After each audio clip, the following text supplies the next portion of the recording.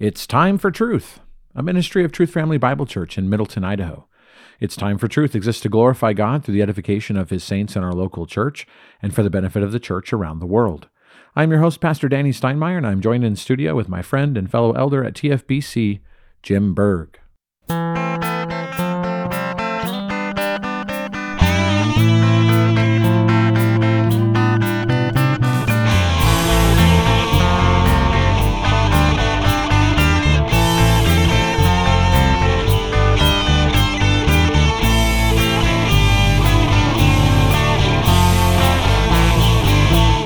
Well, welcome everybody once again to the podcast. We are glad that you have joined us today. It's another beautiful day here in Southwest Idaho. We had some hunting excursions for the Steinmeier clan. We struck out on bucks. We saw 30 does and not one buck with them. But we saw a beautiful sunrise and the weather was great and we had a great time. Mr.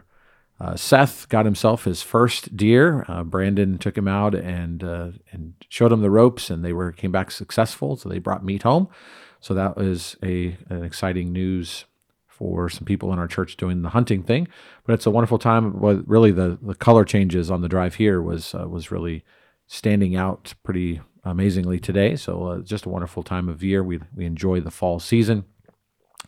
And we are looking forward to this episode once again for us today. Now, just a little heads up before we turn things over to Jim to find out how he is today. We are going to do a little bit of a leapfrog of an episode is what I'm calling it. We have recorded a episode for the podcast on economics, and we chose a topic of borrowing and lending, part one of that. We've already recorded that, and we intended to put that out for this upcoming for when you're hearing this one, but instead, part two is going first, technically. And the reason why is because we are taking the opportunity to speak about some current events and things happening. We want to just give some of our pastoral perspective on some of these things. And we wanted to not have that be irrelevant when it's 2 weeks late, as it were. So we wanted to leapfrog this one and put part two of borrowing and lending in front, and then the other one. So just if you are tracking with the podcast and it sounds like the next episode after this one is a little bit funny, a little bit disjointed because it seems out of order. Well, it is out of order, but it should make sense. They all should be able to stand alone. So we're just working towards that. We just want to let you know what we've done. We are recording this on Thursday. What's the date today? The 12th. We're recording this on the 12th of October, and so it'll air on the 16th. And we're just jumping ahead a little bit. So that's the plan. And so with that, Jim, how are you today? Yeah, doing good. And you're right. It is a beautiful time to live in the Treasure Valley. The weather is absolutely gorgeous. My favorite time of year. Hunting has started, at least the deer hunting. And so people are out in force doing that. And yet in the world, we have this craziness going on around us. And I think that's an interesting picture that things are calm here in Idaho, but the world is crazy. And it should make us think and look at things and really apply wisdom to things that are happening in the world and bring those into Idaho. So that's why we're doing this, and I think it's an important topic. Yeah. So, well, let's jump right into it. It was actually this past Saturday. We were on our way back from a woodcutting trip with a bunch of us from church. Had a great day, good time. We sat down at a diner, I think it was in Vail, Oregon, and we were sitting down, and one of the guys across the table said, Israel's been attacked. And it was like, oh, really? We're out of cell phone coverage range, and so we were not aware of anything. We weren't checking anything. We were just up in the mountains and enjoying a good day. And then we heard that. So that was late Saturday afternoon when I heard that. And of course, there's been a lot of more information coming out about death toll and injuries, and more about kidnappings and all kinds of issues of what Hamas is doing in that region to Israel. And so we thought it would be just valuable to talk about a few things. I thought I've heard a few really interesting takes that I think are valuable for us to think about and talk about. And so, let's get into that a little bit. The big idea, as you are aware, is Hamas has attacked Israel in a coordinated way. El Aqsa flood is what they're calling it. So it's in defense of the temple is the way that Hamas is trying to position this. Obviously taking things back to a religious war But reality is this is just a good old fashioned act of terror.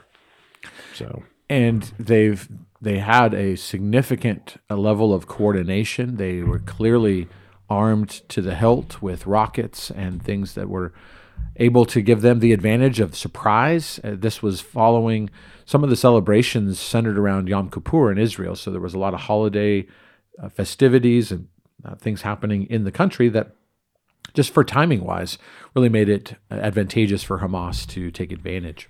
and they talk about that. They talk about the level of planning that was involved in this, both air, land, and sea, and how Hamas, in and of itself, given the environment, could not have coordinated this without external help. Significant help, Right. right? And I think that's where a lot of this comes down to. And one of the best takes that I heard was from John Harris.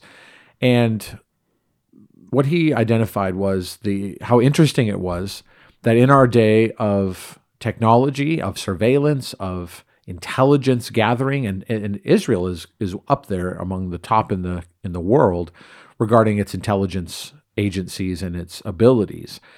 And yet Israel was not able to see this coming. They weren't able to identify what was being planned. They said, "Oh, we knew some things, we just didn't know the level or all of it." But the bottom line was they were not able to stop it in advance. And this is literally in their backyard. And what John Harris was pointing out was, even in this highly digitized surveillance era, it was still possible to do things like that in secret, to do things under the radar. And that then made an immediate application to our own country, and it was, close the border, people. Right. You have to deal with the border because, as you pointed out in the podcast, Hamas is here, right? There's been nefarious people that have been able to easily cross the border. This wicked Biden administration, if you don't want to be a country, just go ahead and leave your borders open. That is a suicide. Talk about inviting a suicide. That is what you're doing, and you're just allowing them in.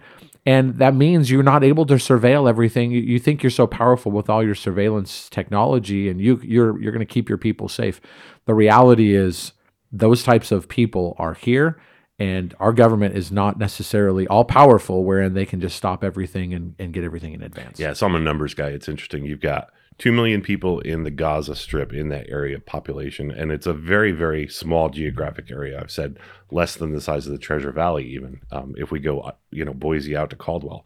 And then Israelis responding to that, they've called up the troops, they've called up the reserves, and they have about 300,000 men in readiness, obviously, as they go into what's a ground war.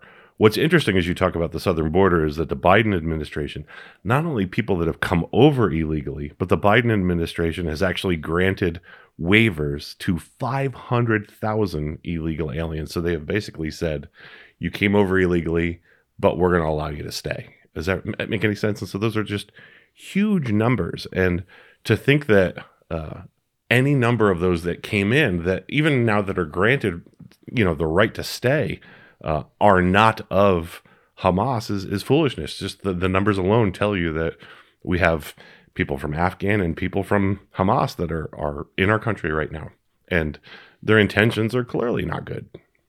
So we've invited this vulnerable possibility by just not doing the things that are ordinarily given to government to do, which is to protect its people, to keep its borders, and those types of things. So I thought that was a very insightful take on that. It is, and then the Hamas leader calls for an action of jihad against America for this Friday. So that's tomorrow is what they're calling for. You won't hear this until it's passed, but the reality is all of that, Danny, really builds people up and moves them to fear, right? You start thinking and being fearful of things, and I think that's the intention. I think that people that are evil, that are governing nations, they want chaos and fear in the people, and however they can instill that in them, they'll do that.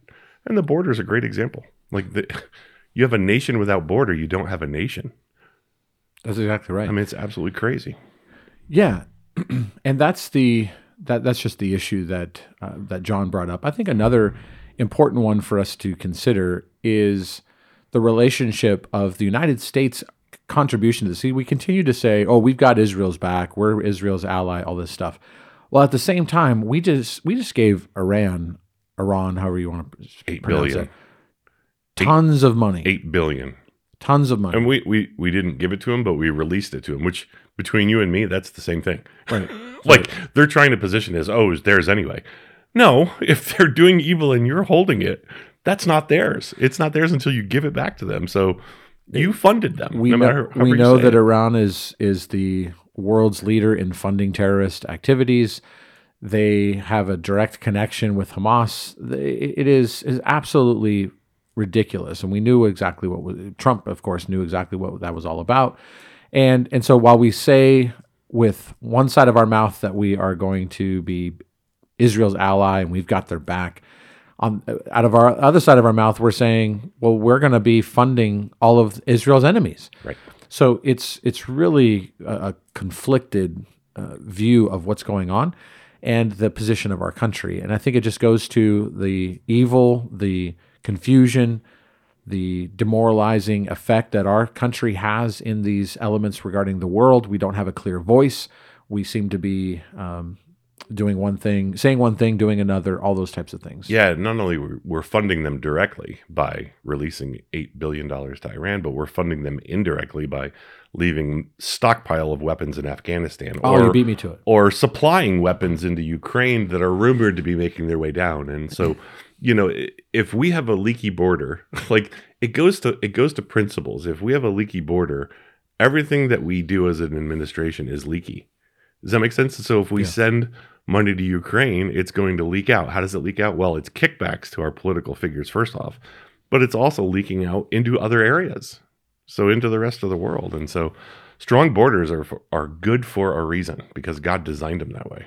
So what you're pointing to is that when you see a significant flaw in the way in which a government administration is functioning, you are immediately suspicious, and rightfully so, of all the other things that they do. And you've pointed this out too, I think aptly, regarding someone like St. Luke's medical system, where when they are pro-abortion, when they are pro-mutilating of children, how is it that you can really be trusting their advice and counsel in other areas of medicine when they are a pro-death organization? They're as a hospital. Right. Well, and similarly, what you're talking about, if you're that, we were just saying before the podcast, if you're that inept at the border, which I think it's less about being inept, it's more about being evil and intentional about these things.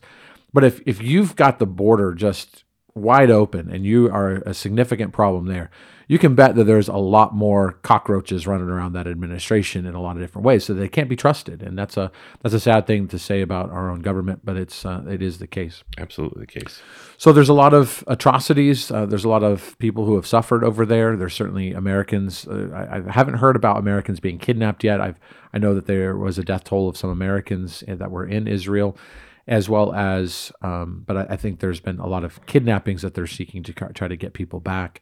But it's we'll see how it escalates. Israel is going to have a pretty significant, swift response, and they're gonna respond much more brutally as well, and understandably so.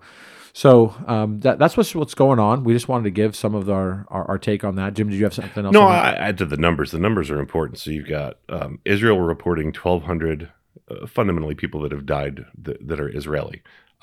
Many of those citizens, many of those, not soldiers, many of those people that were part of this terrorist attack. 22 Americans reported as that were killed.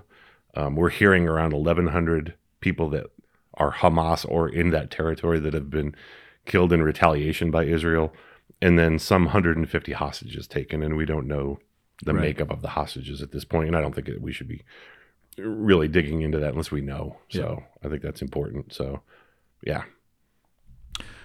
I suppose it highlights a need for the episode on just war theory also, Jim. We're going to hit on that. We'll get there eventually. But I think it just highlights what Hamas is willing to do. See, Hamas as a terrorist organization. Why are they referred to as a terrorist organization? They're doing terrorism.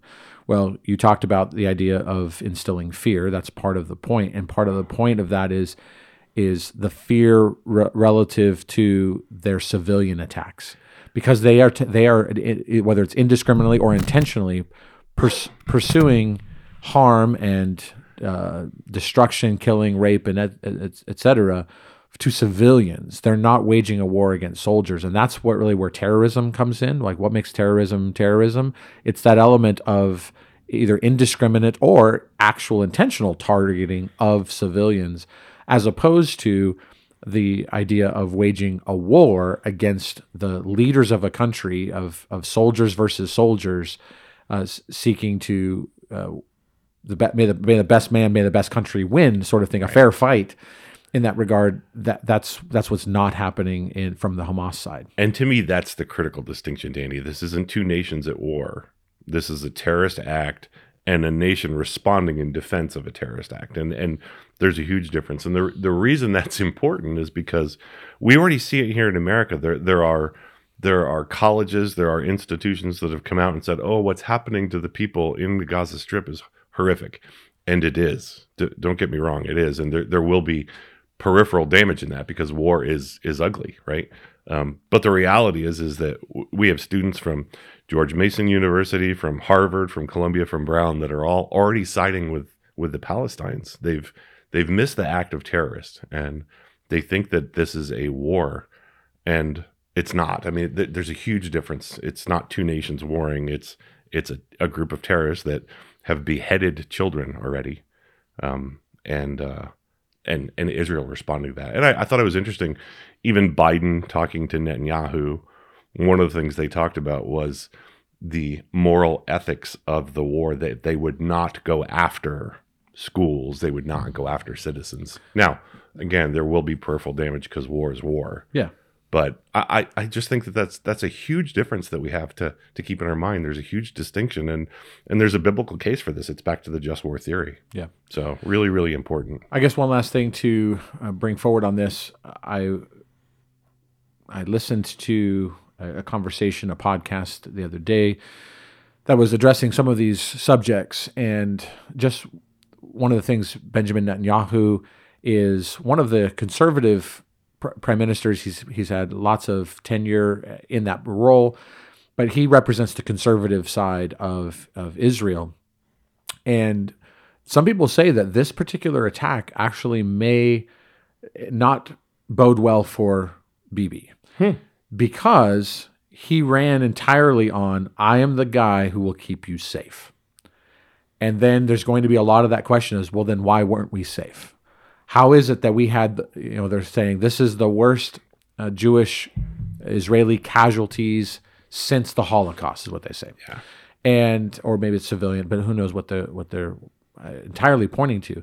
But they were suggesting that actually, a lot of times these things are galvanizing to support those who are in particular roles. This was like 9/11 was very galvanizing for George W. Bush and for Rudy Giuliani. Right. The whole nation says, "Hey, these are our leaders, and they have our best interests, and they're going to do what's right and go get the bad guys."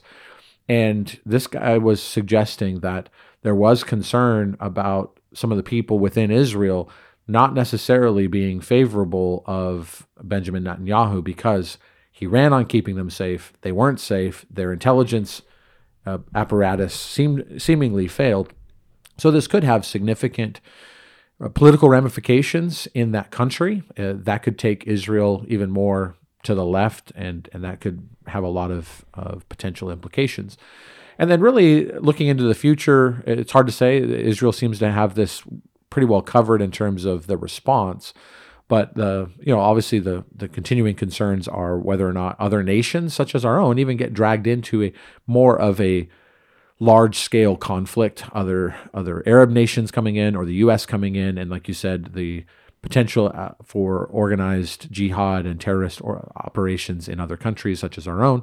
That's where future things could come into play, and we'll keep an eye on those types of things and try to think through those. No, and I completely agree with that. So my perspective on our response is, one is we should support Israel. They are in the right in responding to an act of terrorist. Two is we should We should sympathize with the people that are in Gaza. We truly should. We should. Those, I mean, they're relatively innocent. We use that word carefully, but these are people that are going to be become peripheral damage of death in a war. It's a terrible situation. 3, close the border. I mean, that's my number 3 on the list, Danny, is we need to act as a nation that has borders, or else we're not a nation. And it's just horrific that we have this border open and that there's no consequences of that. So, those are the top 3. And then, I would say number 4 would be specific that Hamas is a terror group. Understand this is not another nation, that it is terrorism. And then my last point would be follow the money. Like, we talk about economics. There's an economic reality to money that's going to Ukraine is leaking out. Well, how do I know that? Because the border's leaky, because Hunter Biden clearly took money from Ukraine. And so there's strong evidence that we can deduce that our current administration, when you follow the money, it leaks out. So if we send money to Israel, which I don't think we need to, I believe it will leak. I believe that it's leaking, and our economy is in no shape to be giving money out at this point. We should be making wiser decisions with it than we're making. So, that's my summary of kind of what we should do in this environment. So, well, and that is a good segue about our economy and the policies of our own country to our topic for today, which is borrowing and lending. Again, this is part 2, so we are going with part 2 first. So we're going to be talking about today the ideas of debt and national debt. We really want to take it apart from 3 different levels, and that's the national level.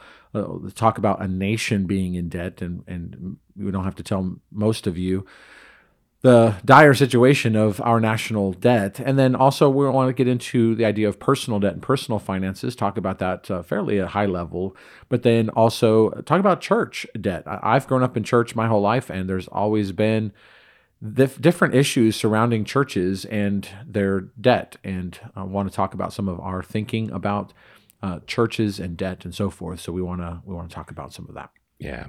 So I want to talk real quick about inflation. There's inflation report just came out. It's 2.3% is what they reported for September, which is masked dramatically. And so if you look from 2008 to 2023 at what I would say are the major economic spends of families, so you look at it from a family perspective, healthcare has gone up by 100%. So the cost of healthcare has doubled, essentially. College tuition, that's not a surprise, has gone up close to 65%. Childcare, which I'm against other than mothers and fathers caring for their children, has gone up 62%. Medical care, so this is not health services, this is caring for elderly, is up 50%. The things that are down, which is really interesting, the things that have gone down in cost, software, toys, mobile phones, televisions. I think it's really interesting. The things that we become dependent on, the things that we waste our time on, that are where we're not good stewards, where we're not taking dominion, where we're sitting in front of screens, are the areas that's gone down. And it almost feels like there's an intentionality to that, Danny, if that makes any sense. And so longer term, I want to study this more and come back and talk about it. But the dumbing down of America? The dumbing down of America. Like we are no longer taking dominion. We're taking dominion of our TV screen. So we're not actually building anything or using our hands or nothing physical. Well, and what we're talking about today regarding the national debt and the national economy, really we'll get to that issue of inflation, because that's a major problem. And really there's 2 significant issues surrounding our government's current operation. And the first is you have the deficit and you have the debt. They're not the same thing, but they are definitely kissing cousins. What are they? And what is the difference, though? Well, first, the deficit is simply the difference between what the government spends from what they bring in. That's a deficit, when the government spends more than they bring in. And so when what a government brings in is, they often refer to it as revenue, but that's a code word for tax money, tax revenues. And again, as we said in a previous episode, the government produces, that is, it makes nothing. However, it has legitimate functions for which it does need to be funded through taxation. But the problem is that the government has become a spending machine. It has overstepped its God-ordained boundaries, and it is really into so many other areas where it is seeking to take care of the country and its people outside of what God has designed for them. And so they are just spending money like it's going out of style. They have committed themselves, and therefore us, by extension, because it is all our money that we produce, they have committed themselves then to spending far more than what is brought in. And that is craziness. The federal government is not operating on the basis of an agreed or approved budget, by the way. Right. They have not had an approved budget because they can't get along. They can't agree. And so what do? They don't spend because they can't agree on a budget. No, they just spend. They just spend. They just spend with no care or restriction or discipline to any particular goal or any particular backstop. And so they just pass spending initiatives without any checks or any responsibility to not spend more than what is brought in. And so then what you have is a deficit. Well, since you've committed to spend money that you don't have with all of these bills, all of these laws that you are passing, what does the government then do? Well, it then borrows the money to cover for the deficit. Right. In order to pay the bills, right, they borrow money. So let's just put this in terms of your own household. Imagine your household.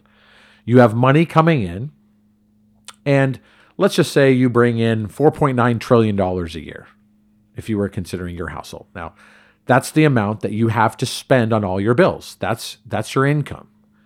Your electricity, your house, your insurance, your gas, your phone, your internet, your basics, right? All those things that you would ordinarily have as the ordinary function of your household. You've got 4.9 trillion to cover those expenses. And then you have some money perhaps left over for other valuable things or saving for a rainy day. That's how you would normally operate your household. And you would have perhaps some discretionary spending, but if your household is eating out or buying tools or whatever that looks like. However, imagine that you spent $6.3 trillion on all kinds of stuff that you had no business buying, and you put it on your credit card. You have now $1.4 trillion added to your family's debt with interest. Now, what would you say about a person who spent that much more than what he brought in? You'd say, he's a criminal, right? He shouldn't be anywhere near money. I would say he borrowed a year's worth of labor.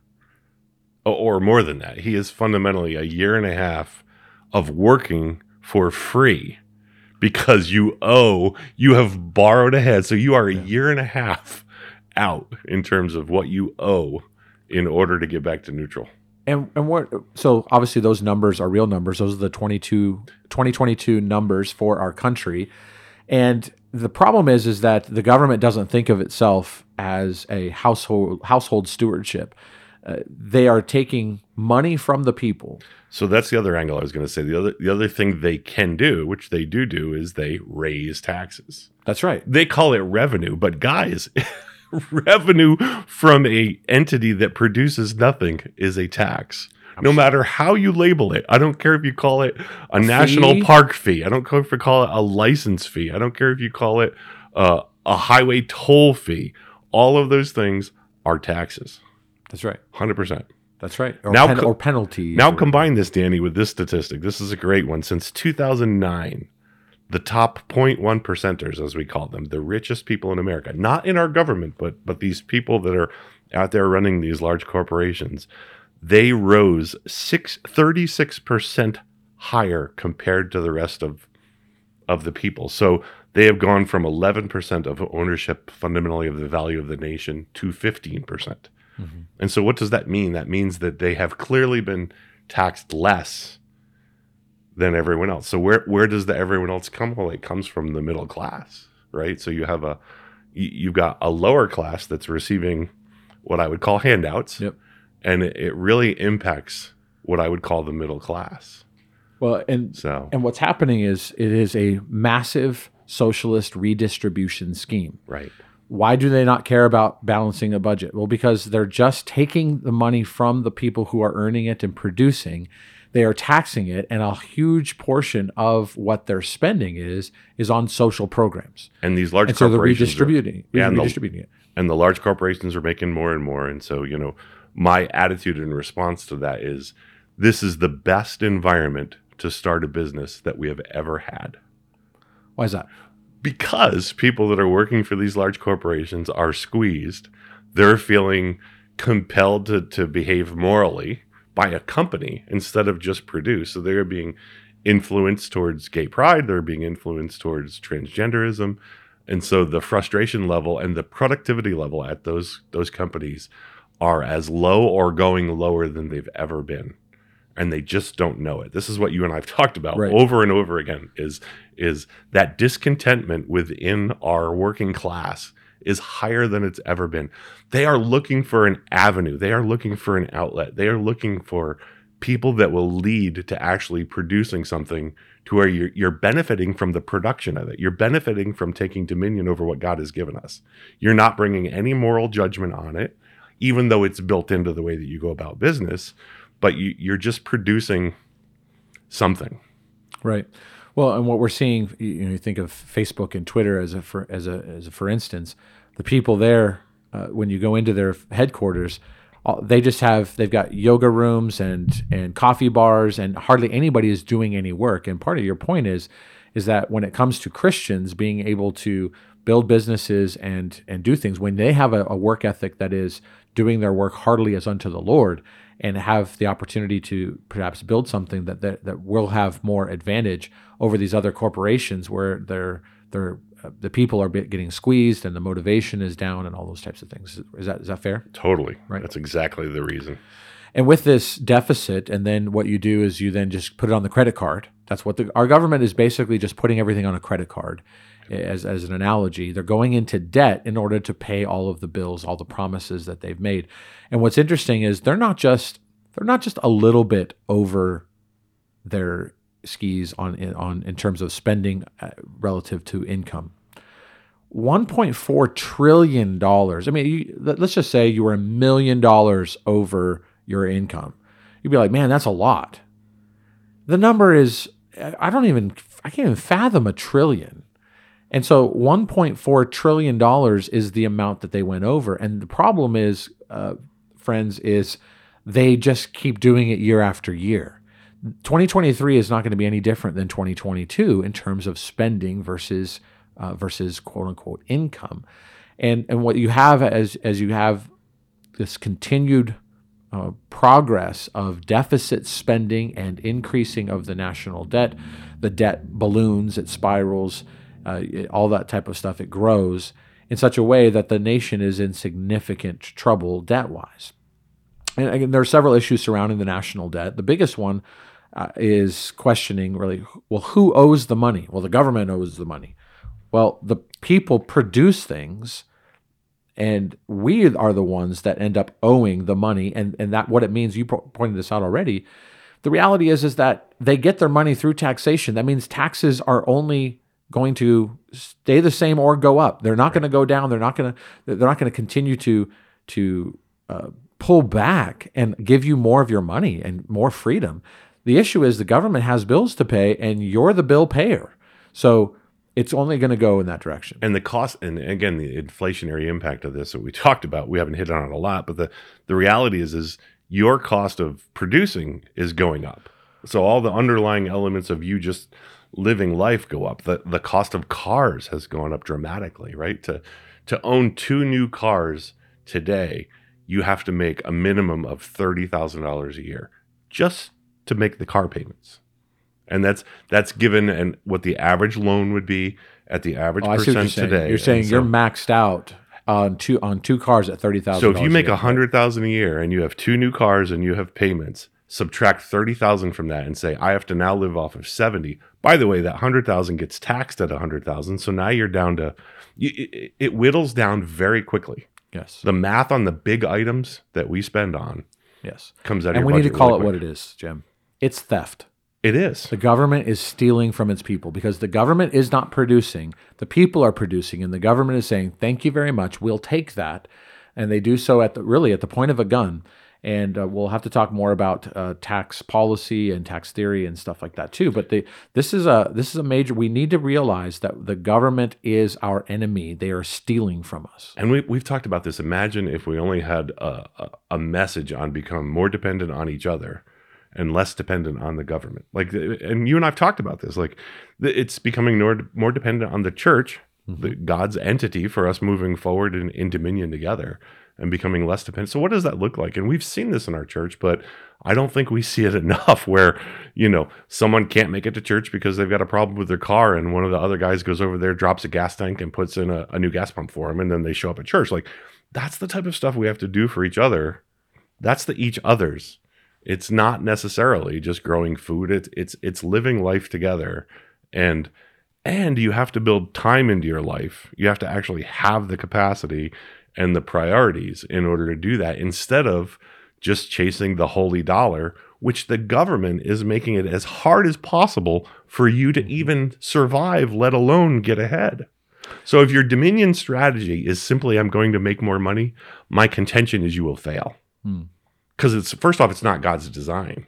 And secondly, the number of barriers that are up against you are dramatic. What you're saying is we need to be better at not allowing the government to steal our stuff. Right. So we need to be thinking outside the box and thinking more ways that we as a church can be savvy, strategic, intentional about loving each other, about being dependent on each other and less dependent on the government and less susceptible to the government's overreach into our own homes and pockets. And teaching our children this. Because they're going to have to figure this out for the future. Because they're going to need the wisdom of what we've right. gone through in order to do that. That's right. kind of my perspective. Well, and that's why we were doing this type of podcast. That's why we're having these types of conversations. Right.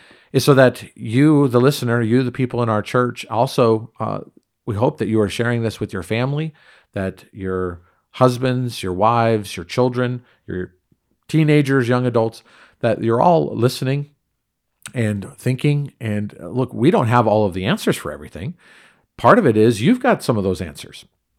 You've got those ideas. And a lot of these things just need to be thought through so that we can bring new ideas and new ways and new strategies to the forefront that we can work together at implementing.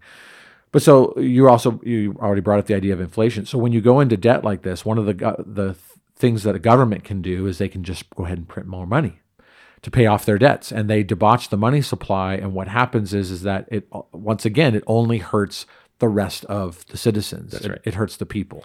Actually, when they print more money, it literally further inflates everything that's out there. It's just it's a temporary tool to avoid fundamentally debt, but you're just relabeling it inflation.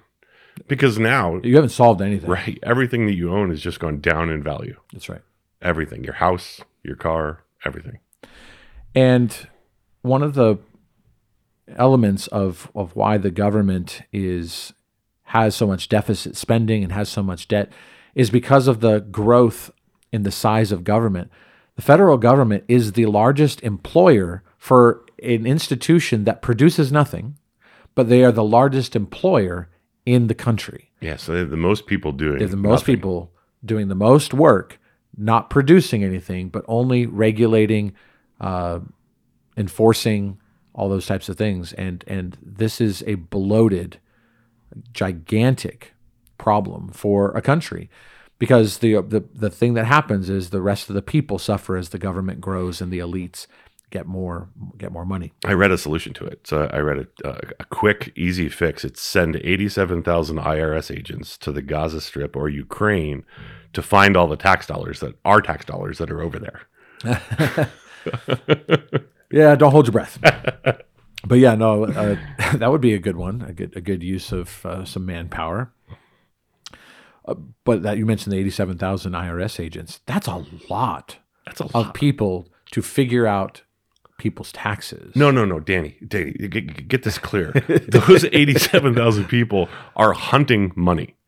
They're looking for fines. They're looking for Yeah. people to fundamentally go after for tax fraud. And there's probably some of that, but it's not 87. Think how many companies are not 87,000 people. I don't think Micron is 87,000 people. I don't think Albertsons is 87, maybe. That's a huge huge number of salaries to And be their paid. only objective And their arms, is too. to find money that fundamentally is just an increased tax. So, That's right. listen, I've lived this during the Obama administration. I got audited more than I had ever gotten before, to the point where, to avoid being audited, I would mail them every receipt every year. So I literally, my package to the IRS was like £7. box. Yeah, it was £7. And I did it intentionally because I'm like, nope, you guys want to play this? Play stupid games, win stupid prizes. So I mailed them all the receipts and I never heard from them again. So have fun going through all of my records. Exactly, because I had nothing to hide. So the point is, okay, you want to play this game? We're going to avoid this. We're going to avoid the whole go down the lawyer path. And yeah, so that's crazy. And that's essentially what these 87,000. Now they're blocked right now. Thank goodness they're not hiring them. But back to the budget. We don't have a budget, which we know who's who in the zoo. What a mess. All right. Well, let's transition a little bit further here. Let's go talking about personal finances. And the reason why I wanted to lead with the national issue is because there's crossover. Sure. We ought to be able to think about the nation and the government, a country really as a household, because the principles are the same. And so when it comes down to our personal households, we need to be thinking about some of these things. So the individual and the family in relationship to borrowing and lending, I would say the guiding principle and the biblical ideal is found in Romans 13:8 and 1 Corinthians 7:21 and 23. Romans 13:8 says, "Owe nothing to anyone except to love one another, for he who loves his neighbor has fulfilled the law." The goal and the ideal, and again, not everything in terms of the ideal, if it's not ideal, it doesn't mean it isn't. It's sin, and we'll talk about that in a little bit. But the goal, the effort that we should have is to owe nothing to anyone else except just to love them. And then 1 Corinthians 7:21, "Were you called while a slave? Do not worry about it. But if you are able also to become free, rather do that." So the Paul's principle here is freedom is preferable, but not to be free doesn't mean that you can't live a Christian life and you can't honor the Lord. And there's relationships that you need to be faithful in, even if you're not fully free. But freedom is the preferred ideal. And then verse 23, "You were bought with a price. Do not become slaves of men." Now, just a reminder that a large part of slavery had to do with debt. And of course, there were other types of slavery in the Roman Empire, such as enslaving conquered people, man-stealing so as to enslave someone. But you also have, of course, indentured slavery, where a person is a slave to work off his debts. And Paul does make the point that freedom is to be preferred over debt, over owing someone money. And we mentioned on the first episode, which we've leapfrogged, and that is the recognition that the debtor, the one who is in debt, is slave to the one who has lended to him. Right. That is the principle of debt. There is slave. When you are in debt, you are a form of slave. And the goal is to be financially, though, independent so that you can be generous toward those in need. See, when you are free, when you owe no one anything, then love in generosity can really flow in the best of ways. And so your goal shouldn't be to be debt-free, to not owe anybody. And it's very difficult to be generous towards others when you are in debt. Why would that be? Well, because you have obligations and you're the one who's in need, and you're having to work hard and work more to make sure that you meet your obligations. And it's hard to be generous with other people's money when you owe, because when you owe that money to other people, then your generosity wings get clipped. We also notice in 1 Corinthians 7:23 that there are spiritual parallels to economic principles. Sinners are people who are described as being slaves to sin, racking up a debt to God that we cannot pay. And the wages of sin, that is an economic term, of course, is death.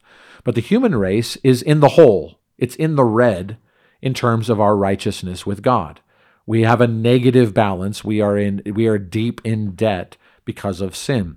And the problem is that God requires a spiritual bank account in the black of positive righteousness in order to be free and welcomed into his presence. And so you can see how these economic principles and spiritual principles relate to each other. And so God, in his love and grace towards us, meaning that we didn't deserve to be released from our debt, but by grace, Jesus forgave our student loan, our debt, right? Right. We were slaves to sin, and we could not pay the debt ourselves. It is so huge. We think about our national debt. I think it's a great illustration. Our national debt is so large that we can't even begin to think about how we would be able to pay that off. If our national debt was our sin debt to God, we are hopeless. And so we were slaves to sin, and we could not pay that debt ourselves. So Jesus took the debt upon himself and paid it entirely. Colossians 2:14 says, having canceled out the certificate of debt. Again, another economic idea, but in terms of the spiritual reality of our sin, having canceled out the certificate of debt consisting of decrees against us, which was hostile to us, and he has taken it out of the way, having nailed it to the cross. Yeah, and you and I talked about this, Danny. The ordinary means by which God works is the regular, slow, steady, every day, right? You're building wealth a little at a time. Can God bless you in extraordinary ways? Of course he can. Just don't you depend on them. And when you do, when that does happen, look upon it lightly and go, God, what do you want me to do with this? I think that's such an important concept. So Proverbs 13, wealth obtained by fraud dwindles, but the one who gathers by labor increases. So how do you labor? Every day. You work every day, and then you follow biblical principles of saving a little bit every day. Mm-hmm. And then eventually it builds up to the point where you are debt-free. More importantly, as you move beyond debt-free, now you actually have resources in order to invest, disciple in other people. Right. Well, and in this connecting that to the spiritual realm, we have built up our debt through ordinary sins day after day, little by little, to the point where you look at your account and it's the size of the national debt. Right. It's a huge debt of spiritual proportions that we have incurred. Now, what's interesting is that Jesus had a one-time total debt forgiveness on the cross. Jubilee. The big jubilee, yeah, absolutely. He nailed our debt, each of us in him, to the cross and took that out of the way. So debt forgiveness is not an entirely unbiblical thing, and we talked about that I guess we'll say the next episode. Yep. We'll talk about some of those principles. But Jesus took our certificate of debt to the cross, nailed it there, and it gets even better than that. I like to point out that Jesus' payment on the cross only brings our negative balance with God to zero. Zero balance. And we go, well, that's great. But what we love to point out in Christianity and in Orthodox, even Reformed understanding of salvation is the concept of double imputation. Not only did Jesus receive, it was imputed to him, our debt, but the double imputation is that we have imputed to us his bank account, his account of positive righteousness, which is required to live before God. Jesus has our debt imputed to him, then his righteousness is imputed to us. Our spiritual bank account then is filled. Okay, now imagine our debt being the ticker on the national debt website, right? That continues to just, I don't know what it is, every second it just continues to add tons of money to it. And it's a huge, multi-trillion-dollar debt. Imagine having that multi-trillion-dollar positive account to us. That's what Christ did for us. Right. He lived a perfect life, accomplishing all righteousness. His life is credited to us. And that's the beautiful economic picture of our justification. Look, and we have that in eternity, obviously, and then we have it here as well. Our needs are always going to be provided for. And again, we have to do our part in that, though. So, we just can't sit back and wait for God to miraculously do something every time. He works through people. Yeah, he's given us a responsibility. Right. So that's the spiritual side of personal debt, and clearly freedom from debt is the goal. And we speak about that spiritually, but when it comes to thinking through, like you were just mentioning there, this idea of sanctification, our role in that, what are some of the ways for people to stay out of debt? Also, what are some ways to approach getting out of debt if you find yourself to be a slave to a lender?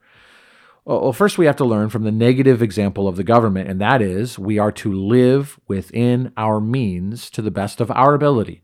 There are things that are unforeseen. There are things that are consequences of decisions we've previously made, whether that's educational choices, whether that's lifestyle choices. Some of those things are things that happen to us in terms of health and other factors that we can't control. But that means we are to be self-disciplined, though, in our lifestyle choices. That gets to be more difficult in a culture that is saturated by debt and a lack of discipline, because these things teach, right? We've already kind of brought up the idea of the forgiveness, the proposed policy of student loan forgiveness.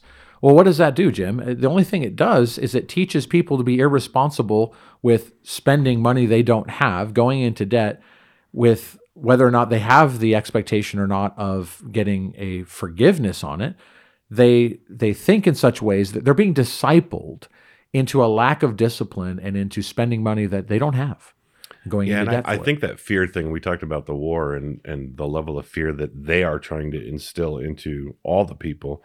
That fear causes us to be unstable. It causes us to be reactionary. We're worried about how do we respond to the world. And when I hear what you're talking about related to personal finances, I always go back to the word contentment. I think it's such a valuable word today. And what does contentment really look like? And Hebrews 13 says, keep your life free from the love of money and be content with what you have. And that's, if you're content, then you are able to discipline yourself. Now you can actually start saving and work your way out of debt. Now you can actually start thinking about, how do I produce more? Now you can start thinking, until you get to that point of contentment in Christ, that idea of, I am stable, that I am going to be provided for, that God has already paid the price, that he has credited me this astonishing fortune. Now I can begin taking the steps that he wants me to take, that he's told me about in Scripture, in a disciplined, ordinary way. And to stay out of debt, you just have to be wise about then your choices, right? Education, skills, and the work that you pursue. You have to pursue lower expenses and higher income and develop the priority then of saving, right? And that's where contentment, here's, I think, a misnomer. I talked about this a while back somewhere in one of the messages that I gave. The idea of contentment and ambition are not opposed to each other. And I think we think that they are. Right. You can be content and still work towards improving yourself and gaining wealth. Look, Danny, and there's a difference between working and actually producing. There's a huge difference. You can work at something and not be productive in the grander context. You could be we just mentioned the government. Right. Government Exactly. employees not producing anything. Or Danny, you could work at Amazon. And I'm not picking on anyone that works at Amazon, but you could work at a warehouse where all you're doing is adding to the 1%er. All you're doing is adding money into that business. Your actual producing is being captured and taken by that company. And so your production is not being used wisely. Again, not picking on anyone's working there, but you've got to look at that and go, in the grand scheme of things, am I producing, and what does that look like? And for our listener, I think a key principle that we need to build, especially into our children, but also into ourselves, is the wonderful principle of delayed gratification. Deficit spending, debt, those are the outflows of discontentment and immediate gratification. I want what I want now, and I'm willing to pay later for it, for a long time, and with interest, right? Those types of things. So learn to discipline yourself, learn to discipline your children, to learn the lesson of delayed gratification, that we work now and we enjoy the fruits of our labor later, as opposed to seeking the fruits now that we have to then, that we're in debt to. Or worse, borrowing from a year from now. Right, in order to do what to do what I'm doing now. So people who don't save and who have trouble living within their means typically have a self-discipline problem. I agree. And a self or immediate gratification problem. And so that's an important, significant, important principle for personal finance. That's the problem of our government, is that they want to spend the money that really is going to be paid for by people always talk about our children or our grandchildren are going to pay for all of this. And it's out of control, it's undisciplined, and it's not a long-term vision for planning and for future value. Yep. Saving is about delayed gratification, and it's about having a plan, and it means that you may need to buy, for instance, that cheaper used car. Because as you pointed out, Jim, 2 new cars is you can count on $30,000 a year to have that. You might not be able to do that. And so you're going to have to think about making sure that you are willing to not keep up with the Joneses and their cool new big souped up raised truck, but you're going to need to perhaps buy that older beater of a vehicle that can get you from A to B, but you can afford it. And that's what you have to be disciplined to be able to do, to know that perhaps if you work within your means and you do what you can afford now, that maybe there's coming a day in the future where you can afford something that's far more expensive. But in the short-term, immediate period, you need to live within your means and have a longer-term plan of saving and the future. Yeah, get me going on this, right? I'm going to hit on it because daycare and a second car. Listen, the math just does not work. The Add wife, in the wardrobe and the wife food going to work. It's $60,000 a year, guys, at a minimum, and I'll bet you it's more than that. I already said 2 cars is 30, so half of that's 15. So now if you make 60, you're down to 45. You're taxed on that. Your overall tax bracket goes up because you and your husband make this much, and so the math just doesn't work. And listen, our parents and parents knew this. I laugh because my dad worked for the post office. And he worked a second, sometimes a third job. We had 1 car. When mom needed a car to take us to the doctor, dad walked 5 miles to work. And guess what? It snowed a lot in New York. So he walked in the snow 5 miles to work to be a postman who went out and walked a route. So, I mean, you're talking about a long 25-mile day. I don't think postal workers do that anymore. Well, my point is it can be done. Yes. Right. That's the bigger point is right. Guys, you see that as a sacrifice, but the reality is it's not. It's living in contentment. It's living within your means, and it's what we should do. And what you're pointing out there is the recognition that there was a conviction with a plan, and it was, we're going to work this plan, and we're going to even sacrifice for this plan, and we're not going to overextend ourselves. Because look, most people, Jim, would say, oh man, I can't walk 5 miles to I need to a work. second car. I need a second car. And on one level, you would understand. Most of us would be like, well, I could definitely see that you would need a second car. And I would say, yeah, your dad needed a second car. But he was not willing to overextend himself to get what he needed in a second car. For 5 doctor appointments a year. Exactly. Guys, that's what it comes down to. That's what it came down to. to. So you're buying a second car for 360 days for 5 days. 359. It's the idea of you don't need it except for those 5 days. And sometimes he had a friend pick him up, but he was willing to walk. So the idea there was that he was willing to sacrifice, to do the hard thing, to delay gratification for the sake of a bigger ideal, a bigger plan, and discipline. That was discipline. Yep. And we need to develop more of that. It may mean that you don't get to go on some of those vacations because they cost money while you're not making money. It may mean that you don't get to eat out as much, but you have to develop a plan for the things you need and to save up to buy them in cash later on instead of buying them now and owing on them over a long time and then with interest. So debt is expensive. You'll hear us in the next episode talk about the value of interest-free loans, and we'll just we'll just tease it at that for right now. But it comes back to self-discipline, hard work, delayed gratification leads to more freedom. Again, if you're not in debt, then you're more free. And that's saying no to impulse buying, to laziness, to immediate gratification. All of that leads to enslavement and to debt if you go down those roads. Let's talk a little bit about, Jim, credit cards. Credit cards, if you use a credit card, you are using debt. Okay? Is it wrong to have a credit card? No. Why not?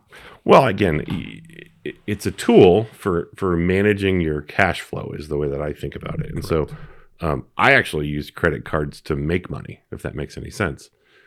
They give me 30 days to pay it off, to which I've already expended it. And so if I pay it off at the end of that period, not only am I using their money, but I'm not spending mine.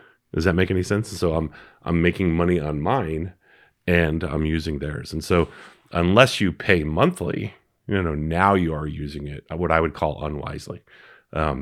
Now you are going into a longer term debt. If you're not paying it off, yeah. Right. Yeah. Now you've moved into a period where you're extending out. It's borrowing at that point. You actually have a loan. Right. So I use it for advantage. I basically have a 30-day interest-free loan, right, where I'm using their money. It's interest-free because when you pay it on time, you don't pay interest. Right. It's when you are using a credit card when you don't already have the money. Right. That becomes the issue, and that's what the government. That's why we say the government is basically spending on a credit card because they don't have the money. So now it's debt, and now it is at interest. Right. And so now the caution of a credit card is it's so easy to get and it's so easy to use that it's out of sight, out of mind. All of a sudden you're doing something and maybe your wife is doing something on the same day. And the next thing you know, you're over your skis more than you should be. And so it's not visible. Whereas if you're opening your wallet and you are taking $100 bill out and you are paying for it, you have $100 less. And so it's this easy way of fundamentally going down a slippery slope. So that's the danger. Yeah, easy access right. to other people's money. But there is you are using debt. It is debt. So it's okay. The issue is that it's interest free. Right. So you're taking an advantage there. Right. And there's positive elements to it, but there's danger. And what we find is a lot of people, again, in our country who aren't being raised by parents teaching them these principles, who are undisciplined, who are into self-gratification and so forth, and just don't understand all of how economics works. Credit card debt in our country is massive, and it is a huge problem. And we need to make sure that we, as God's people, are thoughtful about it and making sure that we are using things wisely and taking precautions. And look, for some people, you might need to cut up your credit card because if you're not disciplined, then this is not the best path for you. That's right. Well, let's talk about student loans. What do you think, Jim? Should we encourage people to take out student loans? That's a tough one. So I did have student loans. My parents did not pay for my college. That caused me to go to a different college for the beginning, and it caused me to work through college as well, so that I would minimize my student loans. Does that make sense? And so I was aware of that, but I made university choices that cost less, and then I made decisions to actually work during school such that I would borrow less. Does that make sense? And so you just have to be wise going into it. I would say if you're doing $100,000 of debt to major in trumpet, probably not a wise decision. And we laugh at that. I'll just remove the word probably. Yeah, exactly. No, I have friends that have done that. That he graduated from a private university, which was astonishingly expensive, and he majored in that. And then I had another friend that actually went on to get his PhD in music, but he was so far in debt that you're never going to get out of it. And so if you're going to borrow on student loan, if you're going to borrow to educate yourself in something, I would say even borrow to learn how to weld, know the cost, know the probability of what you're going to make when you come out of that, such that you're making wise decisions. If you're coming out of it and you're going into a major where 2% of the people make money in the music industry and the rest of the people starve, probably not a wise decision. And that's not that I have anything against music. I love music. It's just a fact of that industry. So there's certain things that are going to lead. You mentioned in our previous episode the idea that you studied electrical engineering. Right. Electrical engineers, you can identify, you can study and show the information.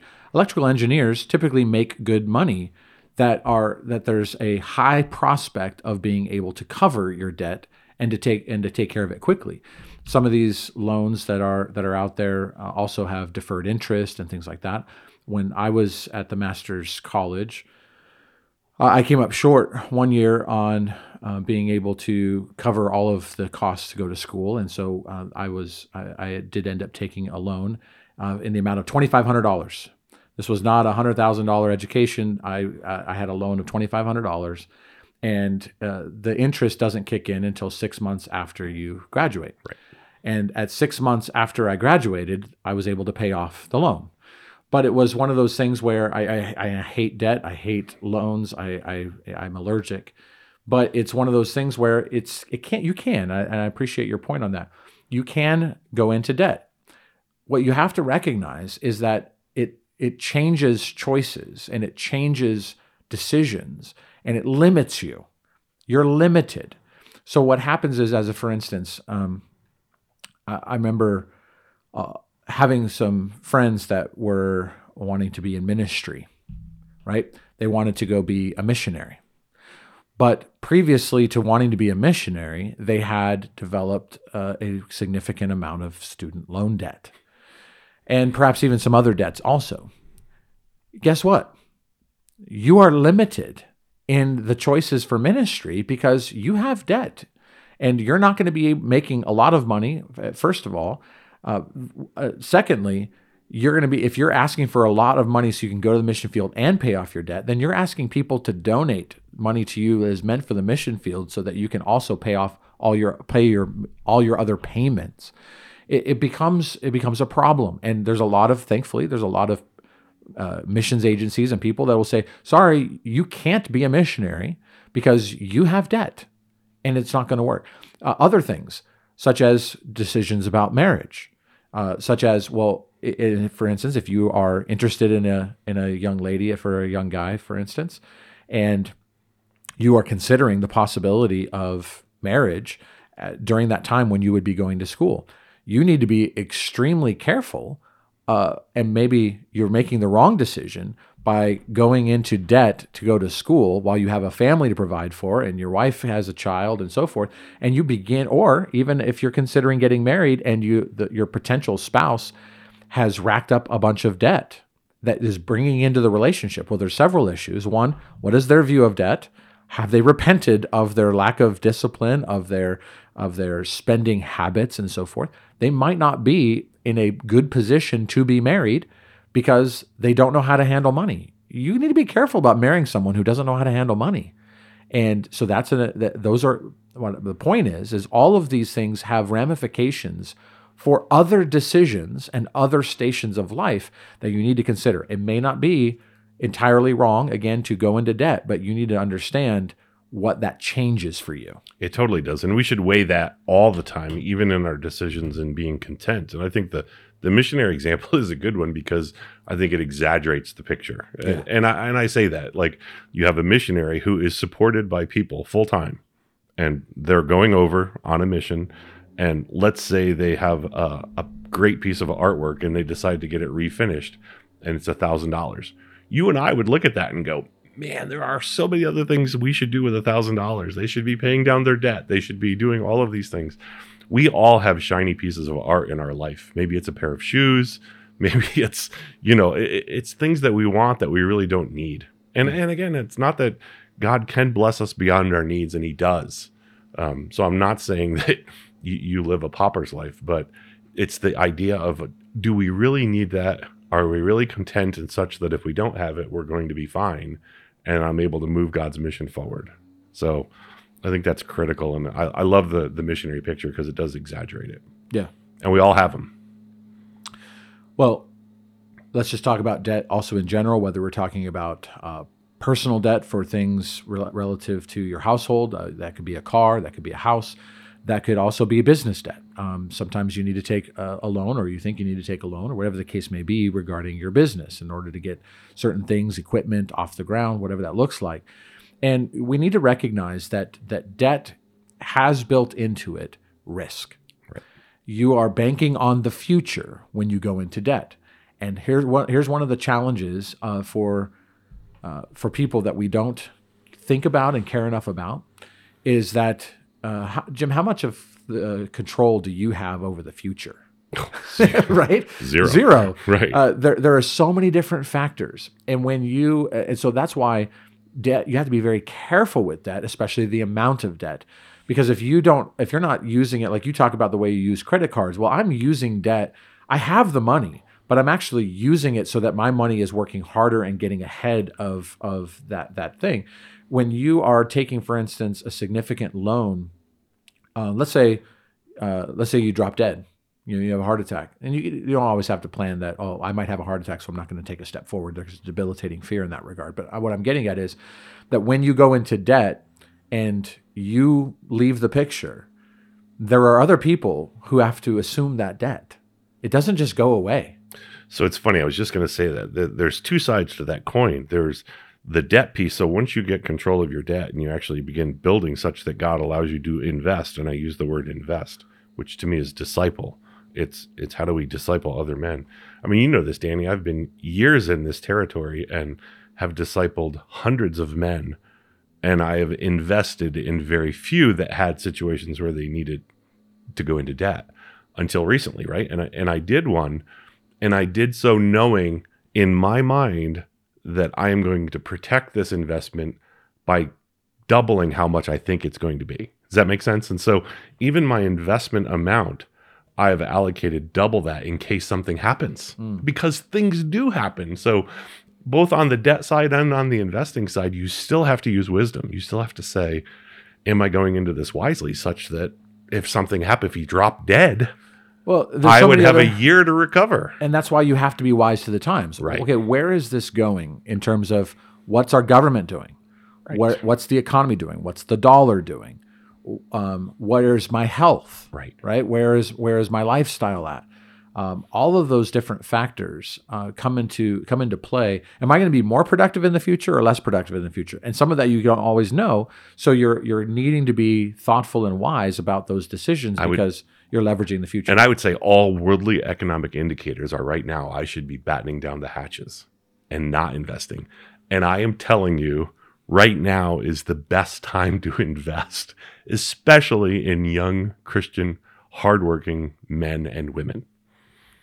Good. And we'll probably talk more about that in the future. Let's just talk a little bit more about another category, home loans. Taxes, of course, continue to make it harder to save.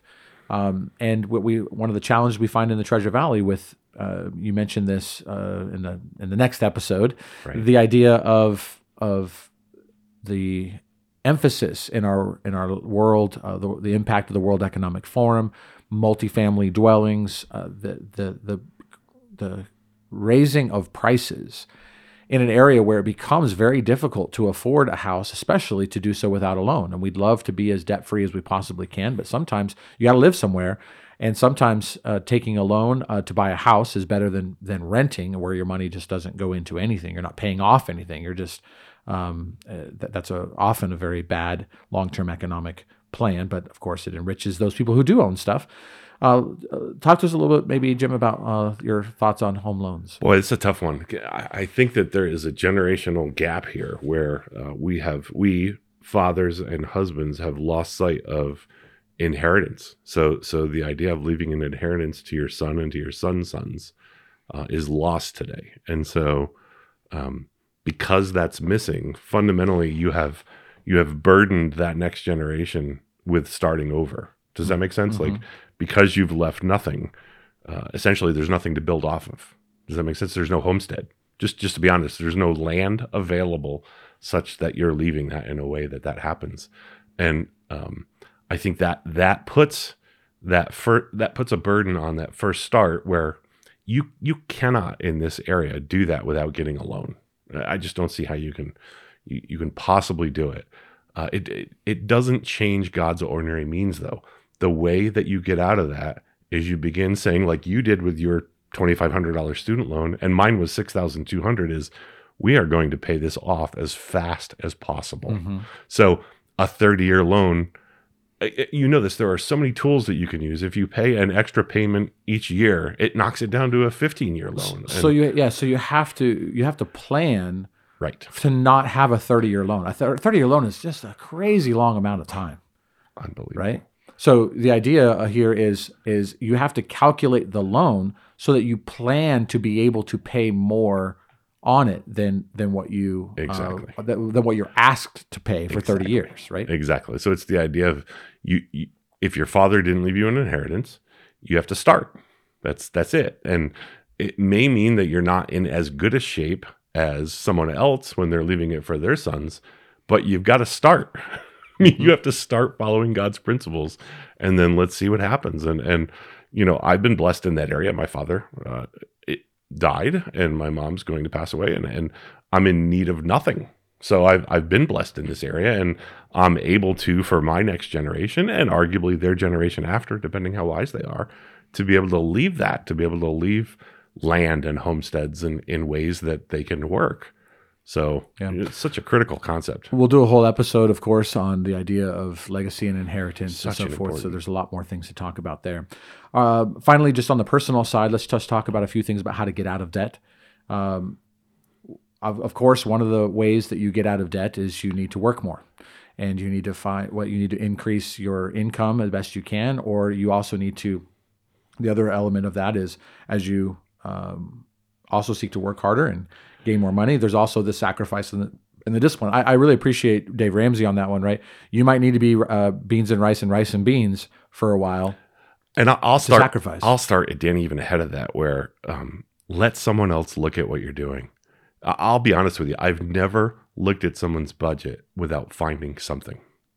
I've never looked at helping someone the fat, right? where I've not found $50 a month. And you might think $50 a month isn't a lot, but put that $50 a month towards your mortgage over 30 years, and all of a sudden it looks like 23. $50 looks like 7 years. It's a lot of money. And so I would say really seek someone to look at it that knows finances and take a look at what you're doing and see if you can find areas to cut. That's good. So they're all over the place. That's right.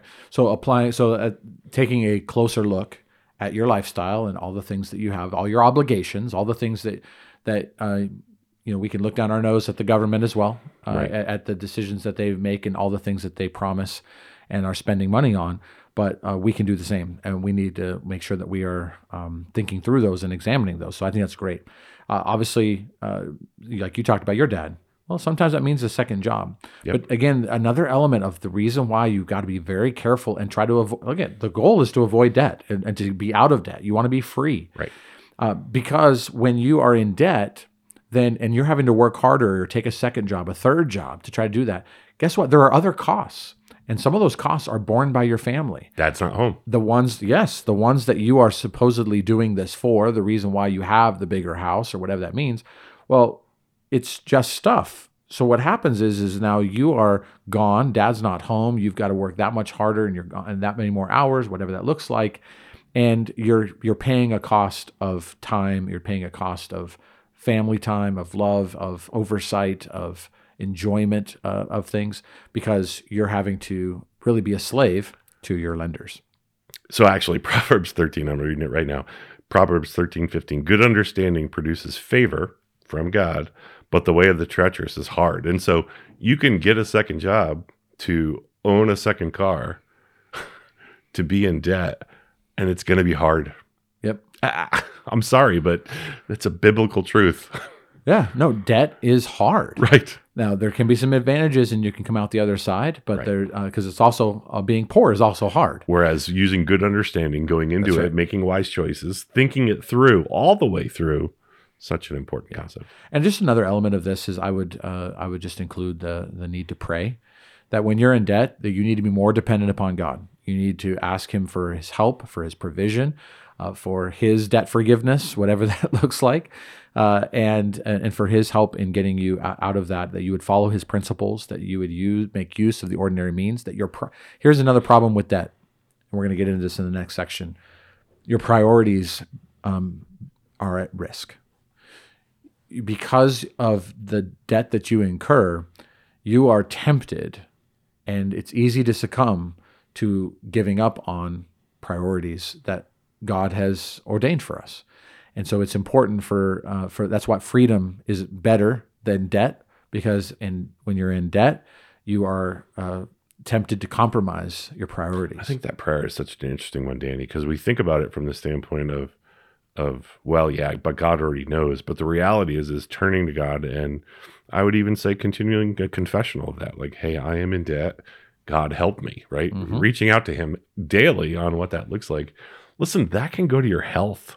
Yeah. No, so let's talk about a second The job. stress. You don't pray, you take a second job and you have stress, and then you miss work, and guess what? I mean, it's such an unbelievable picture, Danny, and I think that's where we skip the basics of going to God in prayer, of going to God who has saved us, and we think we're going to do it our way, and we take that shortcut, and it's not a shortcut. Debt puts pressure on your priorities, and then further pressure is put on you, and then that thing that you took at risk that you didn't predict. You didn't predict the stress. You didn't predict the hypertension. Out of work. You didn't predict the back problem. You didn't predict all those things.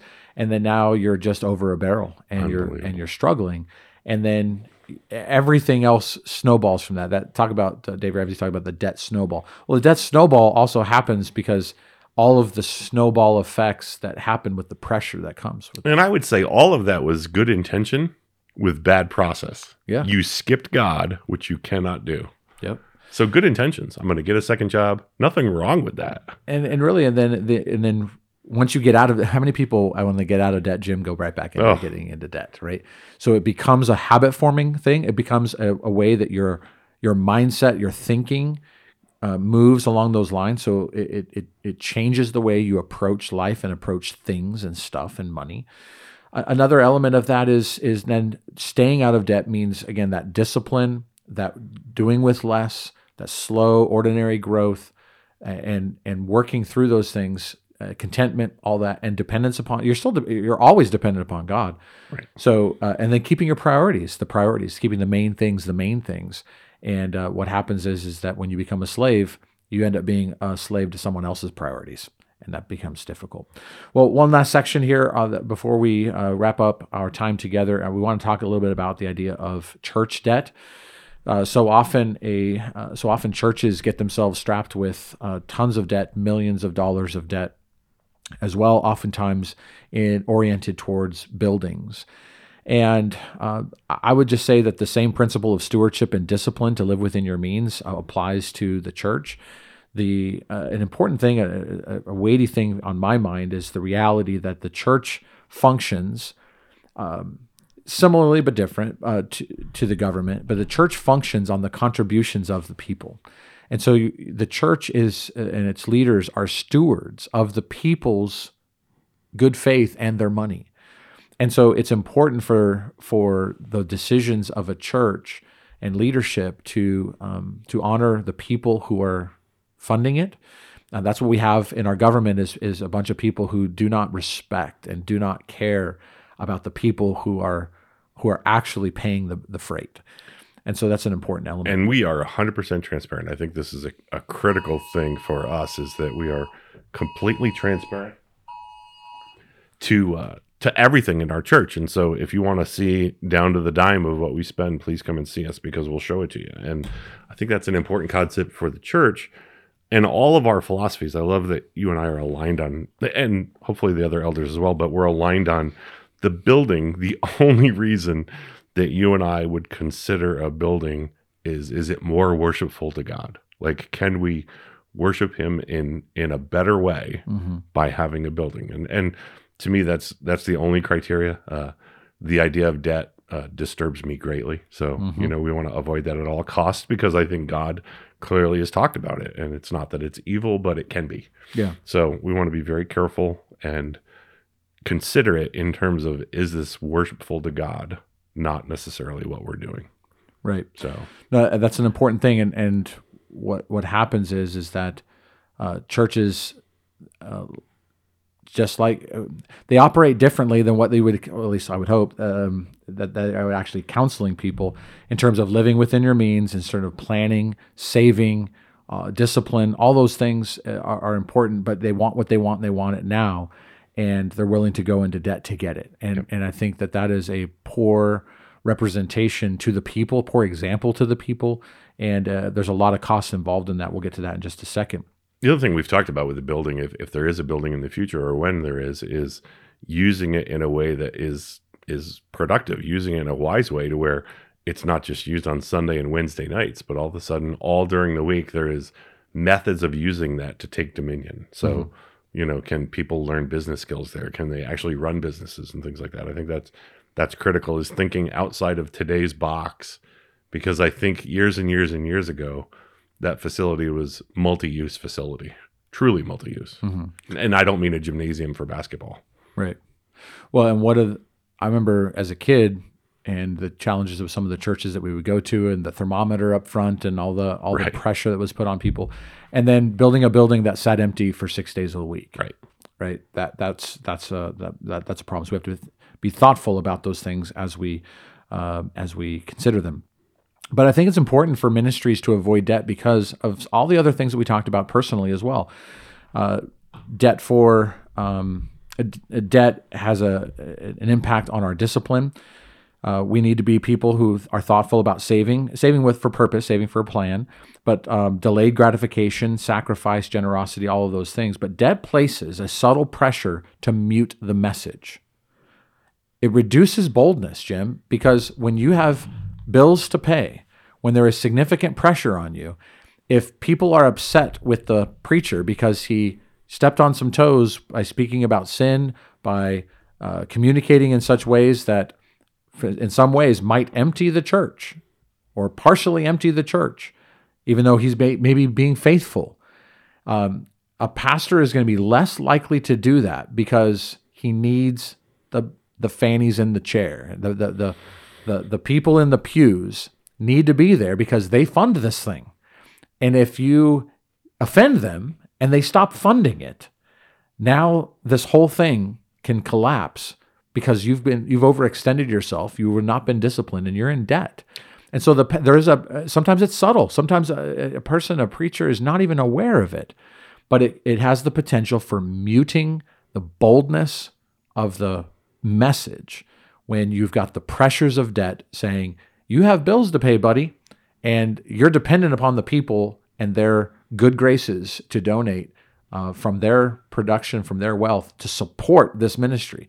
And if they won't support it, then you're in trouble. Yeah, and that's where debt goes against God's ordinary long-term means of growth, because the reality is that if you don't preach the word, you're going out of business. That is a going out of business model for a church. It may not be in the next year, but I guarantee you, God will not, he cannot. Go broke, right? He cannot honor that. He cannot. So. Right. So when it comes to debt for a church, you're also presuming on the future. Yeah. And you don't know what the future holds. Exactly. You don't know another thing. I mean, we saw this personally as a family at the church we attended, or my family attended back in Corona. And they decided that they wanted to build a bigger building. So they, of course, utilize a large amount of debt to build this big new building. And within a year of building the building, the pastor said, "Adios. Right. I'm out of here." And that has a significant effect on what happens. It has a significant effect on, well, we need to be able to hire someone. We can't hire a guy straight out of seminary. He's got to be a proven moneymaker. He's got to be a brand, right? He's got to fill this church. He's got to fill the church, right? And so it's not about faithfulness. It's not about a guy, whatever. The situation is you don't know the future, right? And there's a lot of things that you are leveraging in order to get what you want now that you don't have control of, and I think it's very risky, and it's problematic for churches to overextend themselves. And I'm not saying it's zero debt. Right. But it has to be, just because you can't say debt is wrong. It is not. Right. That is not found biblically. But there is, again, all of these cautions, all of these problems, all of these decision priority issues and potential compromises that can happen. So whatever I think the priority is always to be free. It is to be disciplined. It is to save, and it is to. I remember growing up. One of the things that would be sold in a church to go into debt was, do we trust God enough to go into debt? Yeah, boy. I hate that You, argument. you, Danny. you know what I'm talking about, I right? hate that argument. Like, do you have enough faith? Do you have enough faith to take this loan? Look, I got this every year at the budget process. You know that. And I fought against this so hard. I said every dollar coming in is by faith. Right. Like you can't go further over the tip of your skis in faith when everything coming in is faith. And that's part of the point is that if you flip that over and you go, well, do you have enough faith that if God is in this project that he will fund it in cash? Right. Totally. Why 100%. is that not faith? Right. So you can be manipulative with people on that subject. Oh. And I just want our listeners to know that our eyes are open to that, and we do not want to pursue anything in that regard. Trying to say that it takes more faith to go into debt than it does to buy it in cash, that's ridiculous. So beware of churches that sell you that line. Look, and we've heard this in the missions area too, Danny. If we don't send this person to X, then God's work will not get done. That is not the way it works. God doesn't need any of us to accomplish his purpose. He works through men, but he's not going to be manipulated. And people that manipulate for that purpose are going to be called to that on Judgment Day, because that is unequivocally wrong. Yeah. So we want to, as everyone in the church especially, is working, is saving, hopefully is staying out of debt, and is able to be growing their household and their wealth for themselves, their families, and the future, but also to be generous and to have a vision for building the local church. Yep. And so we want you to be financially in a positive position for good. And one of those good elements is that you would help us not go into debt. Yeah. That if we have things to purchase, and we took an offering, for instance, for a young lady in our church, right, and our people were very generous, and that's a positive thing. And in the future, if there are needs or goals that we want to pursue, that we want you to be a wise steward of your resources, because those are God's resources. And if you have a desire, we want you to have a desire to be involved in the things of the Lord of this local church. And you need to be financially free so that you can be generous to do that. And that's so being debt free is good for everyone. It's good for you personally. It's good for the church, and it's good for the church to be wise to live within its means. Everybody needs to be disciplined to live within their means, and the best way is to avoid debt as much as possible, and to take all those things. Yeah, and I would just wrap up my section saying debt is not sin, but when there is debt, there should be strategy. I think that is a good summary of it's not sin necessarily, but you'd better have a plan. You got to look at it and go, there's a reason, and here's the way out of this. And so to me, it's not sin. But this is why it is manageable, and we don't believe that we have to leverage the future, right, or put lots of pressure on people. That's the other thing about the debt that I'll wrap up with on this as well, is that when you are in debt, you continually have to pressure the people to make sure that they're pulling their weight, and that they know that there is pressure on everybody to do their part. And I don't think that's actually not the healthy place for a church to be in. Where you're always having to talk about money. The applicant preachers are really bad at application until it comes time to paying the bills of the church, and that's not a positive thing. We want to be free people, and in Christ we are free. We have been set free. Therefore, we need to live as free men to the best of our ability, with God having His sovereignty and care over that situation. Sometimes things happen, and some people do need to go into debt at times. We want to be thoughtful and generous towards each other, and apply these biblical principles. Well, that's all the time that we have for Truth Today. We want to thank you for joining us. And until next time, we hope that you will grow in your love and commitment to Christ and His church as we are sanctified in the truth. God's word is truth.